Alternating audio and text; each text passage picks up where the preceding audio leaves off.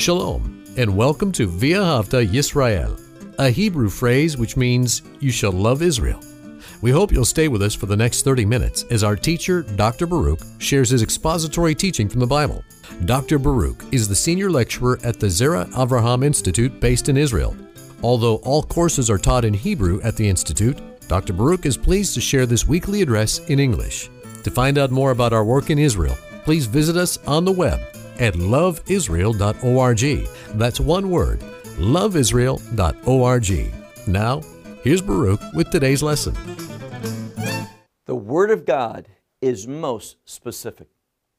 God tells us exactly what we need to know so that when He returns, we can be found faithful. Let me ask you a question. Is that a concern of yours? Are you praying? Are you living in a way? Are you demonstrating a commitment to the purposes of God? So when Messiah returns, He will find you faithful. This is the nature, the character, and the objective of a true believer. Well, take out your Bible and look with me to 2 Thessalonians and chapter 2. Now, we began this chapter last week, and we came across a very important term. What is that term? The day of Messiah, or the day of our Lord, Messiah Yeshua. And that day is not the day of the Lord. The day of the Lord isn't for believers. The day of the Lord is for unbelievers. God is going to bring punishment. The day of the Lord is a difficult time for the world and also Israel, that is going to be suffering the persecution of the Antichrist in that latter half of Daniel's 70th week. We won't be there for that. God has promised to remove us from this world, to snatch us away, to remove us rapidly. And it's not holding us in place. It's not defending us where we are. The rapture, that word harpazo, speaks of being removed at a very high speed. It involves a change of location. This is what Paul's speaking about to the Thessalonians in this chapter 2. Our gathering together unto the Lord in the heavens. Now, we saw something. We saw clearly taught by Paul. And when you look at most Bibles, they add a lot of words in verse 3 in order that they can get it to say what they want it to say. All these italicized words. No, we don't need those. We can just translate that literally and see what Paul's saying. Those italicized words in your Bible is to change the original meaning. Look again in verse 3. He speaks here and he says, let no one deceive you by any means. Did you hear that? Let no one deceive you by any means. Why? He says, because unless the apostasy should come first, it has to come before. And what is the purpose of that apostasy? For the revealing of the man of sin. Who is that man of sin? The son of perdition. He's going to be destroyed. He's going to destruction. We're speaking about the Antichrist.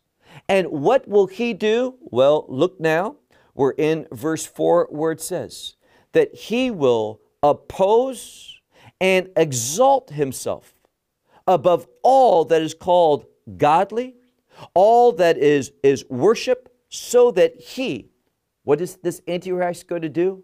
What is his act of revealing himself? Well, it's interesting because we're speaking here about what Daniel wrote about. Daniel wrote about this event 3 times in the book of Daniel. The first time in Daniel chapter 9. And when Daniel spoke of this in this great prophecy of Daniel's 70 weeks, he mentioned that in the last week and in the middle of that last week, something was going to happen. What is that?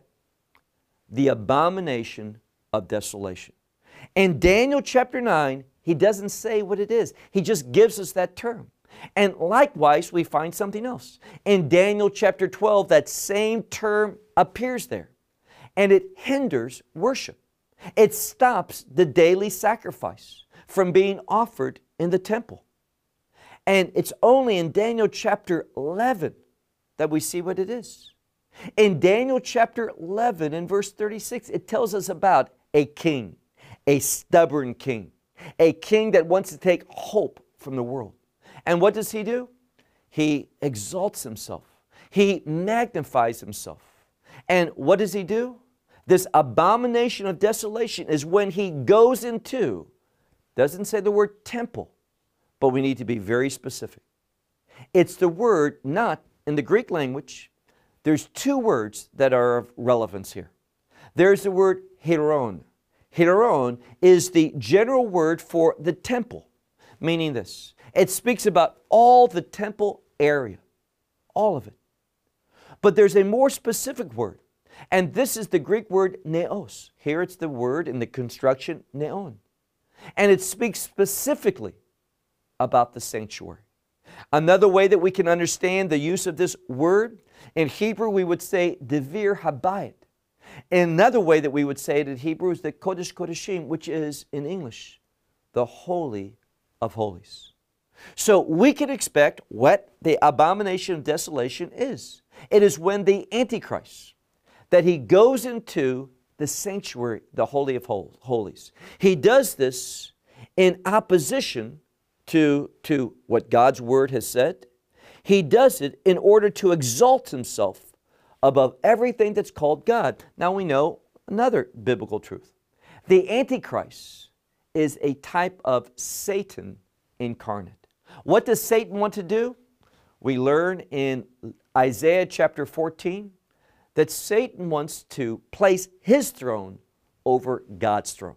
Satan was created in order to be the chief angel of praising God, of worshiping God, leading the heavenly host to worship God. He didn't want to do that. He is rebellious. He is about lying and deceit. And therefore he rebelled, he was cast out, and his objective is to thwart the purposes of God. And he's going to begin by courting Israel because he knows something. He knows the important role Israel will play in the last days. And if Israel doesn't get spiritually right with God, the kingdom won't come. So he wants to corrupt Israel by bringing them to him, that they would worship him. That's why he does seemingly good things for Israel. He wants the temple to be built. He wants Israel to have prosperity. He wants Israel to have security. He is going to bring about, in the short term, a time of prosperity, a time of peace. But the source of that is deception. The source of it is the enemy to deceive people in worshiping this one. Well, we know something. We know that believers are going to recognize him and stand in opposition. We're going to speak out against his empire. We're going to be speaking against his purposes. And that's why we are going to be persecuted. And many people are going to die. Here's what we need to understand. Many people believe that this rapture is going to be witnessed by the world. Where do we see that in the Scripture? That when the rapture happens, the world is just going to see all these people vanish in a moment. And it's going to be a message to them, totally unbiblical. Nowhere do we see this being discussed in this way scripturally. Send me the verse. I don't know it. No, what's going to happen is this. Prior to the rapture, what Messiah said was this. They are going to hate you. They are going to persecute you. Many of you will be arrested. Many of you are going to be put to death. And therefore, the world is going to become very accustomed with one day there's a believing family living in their home and no longer there. Why? Because they've been arrested. They've been put to death. They've been persecuted. This is what's going to happen. And the body of believers are going to be so attacked that when there's no more believers, meaning this, we don't see them on the street, they're in prison, they're in camps, they're dead. This is when the rapture is going to happen. It's not for the world. The rapture is for believers. So when it seems as though there's no more believers around, that the Antichrist has put into the believers, then the rapture's going to happen. It's not a sign to the world. And what do we know? Well, we know this, that believers are going to be persecuted for their faith. He says here that the Antichrist, he is going to want to do something. He is going to want to reveal himself. First, there's that apostasy. That apostasy is going to create the environment for the Antichrist to be revealed, this man of sin, this son of perdition, who does what?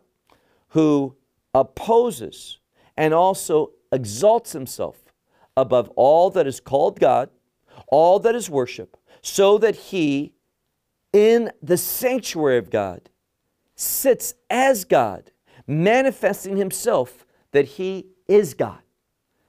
And what's going to happen? Israel's going to reject him. And it's that rejection of the Antichrist at the day of his revealing the abomination of desolation. It's going to be at that time that the time of Jacob's trouble is going to begin. Yeshua says, let me give you the place. If you look at Matthew 24, that great Olivet discourse, what Messiah taught on the Mount of Olives, he says concerning the last days, there's going to be birth pains.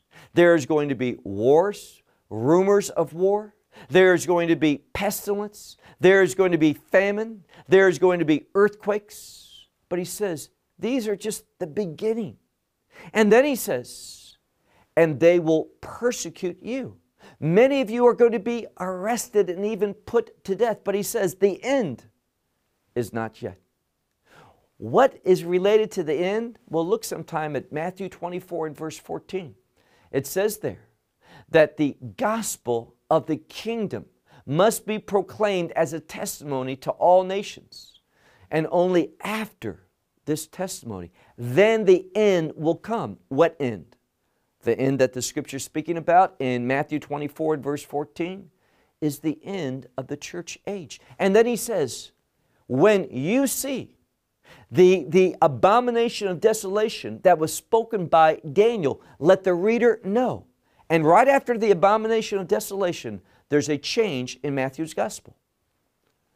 No longer is he speaking to believers about believers. What's the change? He begins to focus on Israel. Because the end that's mentioned in Matthew 24 verse 14 is the end of the church age. It is, well, think of it this way. It is when the fullness of the Gentiles, that's what Paul talked about.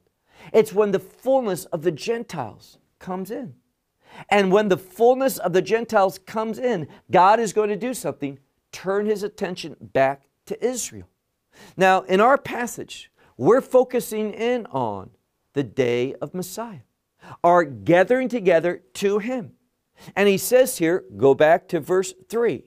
He says, don't let anyone deceive you by any means, because the apostasy must come. That day of Messiah will not come unless the apostasy comes first. And the man of sin, the son of perdition, is revealed. This one who's going to oppose and exalt himself above everything that's called God, everything that's worship, so that he's going to sit in the Holy of Holies, in the sanctuary of God, and that he's going to sit as God, manifesting himself to be God. Verse 5. He says, do you not remember that when I was still with you, I taught you these things? Now we're going to come to a very interesting subject. And what is that? Well, look carefully at verse 6. There we have a word that is usually translated as the restrainer. Now, normally, everyone wants to know who the restrainer is. Let me just clarify something, set something to rest. The Bible does not say, but we know something. When we look at verse 6 and verse 7, the restrainer is mentioned there twice. The first time he's mentioned, that word restrainer is mentioned in a gender that is neuter, not male and not female. It's neuter. When the restrainer is mentioned the second time, he's mentioned in the masculine gender, meaning that there's an emphasis that it is not in the feminine. Why? Well, the Greek word for church is ekklesia, and it is in the feminine. Therefore, we can be assured of something. The restrainer is not the church. It is very problem when people associate the Holy Spirit and the church as almost one and the same. It is not. The Holy Spirit is eternal. The Holy Spirit, He is a member of the Trinity. He is eternal. He can't be removed. What did God say about Himself? He says, you know, if I can go up to the heavens, God's there. We can go to the lower parts of the earth, God's there. God is omnipresent. He is all places. The Holy Spirit can't be taken away. So people say, well, the church is the restrainer. The church is going to be taken out, and therefore the Holy Spirit is. Really? That's heresy. Nothing's going to be done in this world without the Holy Spirit. The Holy Spirit will forever be omnipresent. So we know something. The church is not the restrainer. Something else we need to know. This word for being removed is not taking away. That's the rapture. The rapture is removing. But when we come to this verse in a second, it's going to tell us exactly what the restrainer does and what is his purpose. So look at verse 6. Let's read it very literally. I'm going to take it word by word, translating it in the proper order and in the simplest understanding. Look at verse 6. He says here, and now. Now Paul wants to reveal something. And now the restrainer, again in the neuter gender, you know, for the revealing of Him in His season. Now many Bibles, they translate in a way that says, and the restrainer you know. No, we don't know who the restrainer is. It's never told. Anyone who tells you who the restrainer is speaking something that is not true. The Word of God does not reveal to us who the restrainer is. When it says the restrainer, and then after that you know, it's not that we know who the restrainer is, but we know the purpose of the restrainer. It says you know for why there's a restrainer. You know for the revealing of Him, that is the Antichrist, in His season. So let's get something straight. We don't know the identity of the restrainer. We know the purpose of the restrainer. And that is that the Antichrist is only revealed in the proper season, God's timing. The Antichrist isn't sovereign. He doesn't choose when he's revealed. God does. So, once more. And now the restrainer, you know for the revealing of Him in His season. Verse 7. For the mystery of lawlessness is already at work in the world. What does that mean? It means that Antichrist spirit is already at work in the world. This goes back nearly 2,000 years. And the spirit of the Antichrist was already at work. What is the spirit of the Antichrist? Now, it bothers me that people will say all these things about the last days, and you ask them a very basic question: what is the spirit of the Antichrist? And this is what they do. They think, well, he must be unholy, he must be ungodly, and they just think rationally. Let's be biblically based. It's very important that we see that he is called two things here. He is called, and we'll see the second one in a moment, he is called the man of sin. He's also called the man of lawlessness. Now, that term lawlessness, it is the word for Torah, and there's a prefix, a negation. One letter, the alpha, is placed in front of it, meaning that he's against the law of God. Now, why is he against the law of God? Because he loves something. He loves sin.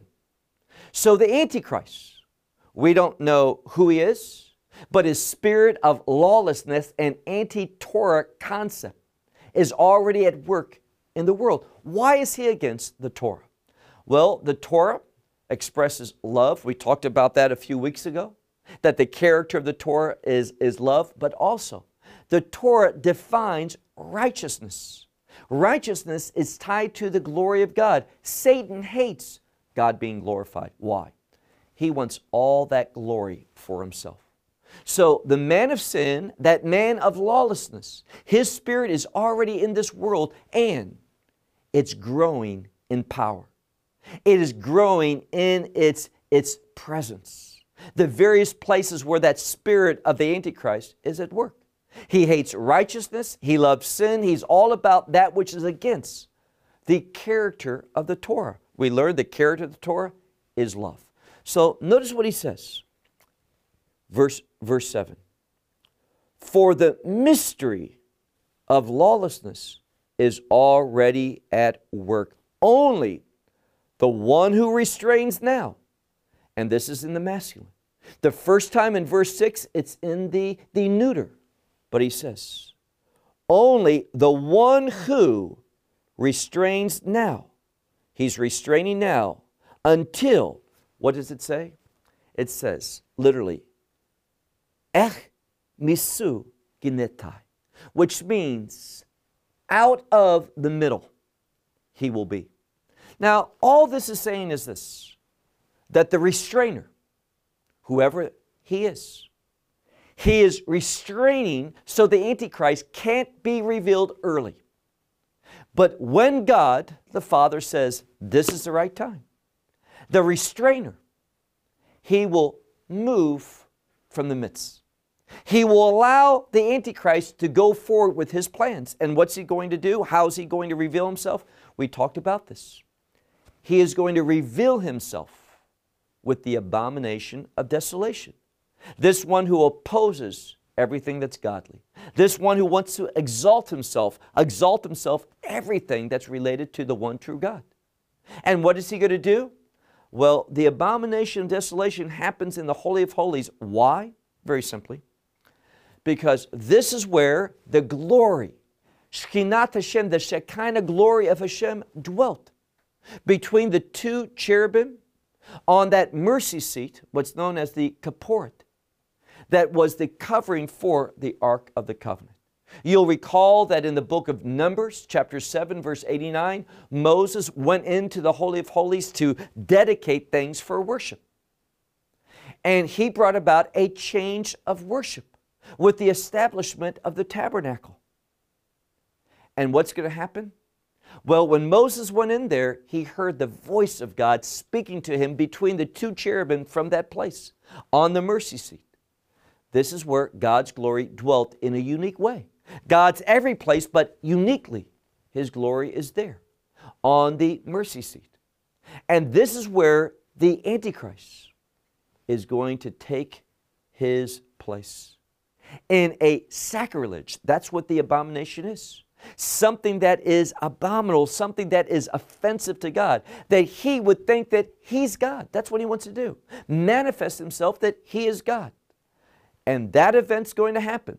And what we know is that Israel's going to reject him. And this is, according to what we see, this is the last event that must happen. We're supposed to be watching, looking. This is the last thing that's going to happen. And then soon after, no one knows the day or the hour. But soon after the abomination of desolation, it might be a fraction of a second. It might be a few days. It may be a month. We don't know. But we know this. Prior to the wrath of God falling, the rapture will happen. Now, it is unbiblical to define the rapture in light of what the theologians call the tribulation period. Why is it unbiblical? God doesn't do that. God never tells us, never shows us anything. It's all supposition. It is all assumption. What God says is one thing concerning the rapture. That is, we have not been appointed for wrath. but victory. And that victory, that blessed hope, that rapture is going to happen, he promises, 1 Thessalonians chapter 5 and verse 9. It is going to happen before God's wrath. Now, you can go to our app, which is My Bible Study. It's free to you on every app store. And in that app, you will find a list of 28 questions. And what I would say is this: in order to give you a right understanding, we're not going to tell you the answers. We're going to ask 28 questions. You take the time. You look biblically for the answers in the text concerning these questions. And after you deal with the material, after you deal with those 28 questions, then you're going to be in a much better position in order to form an opinion. You may not agree with me. That's not important. That's important is that you study the relevant texts, that you answer the important questions in order to lead you to a biblical understanding, and not simply something that's popular, something that your denomination, something that your leadership in your local congregation, something that the group that you want to be part of believes. We need to realize God can teach all people things. Be open, be teachable. It says here, look again at verse 7.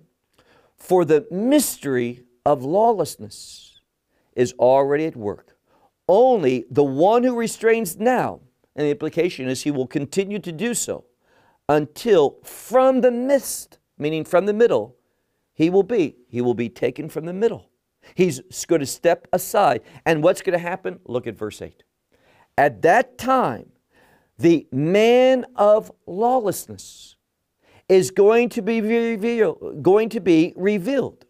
whom the Lord will slay with the spirit of his mouth.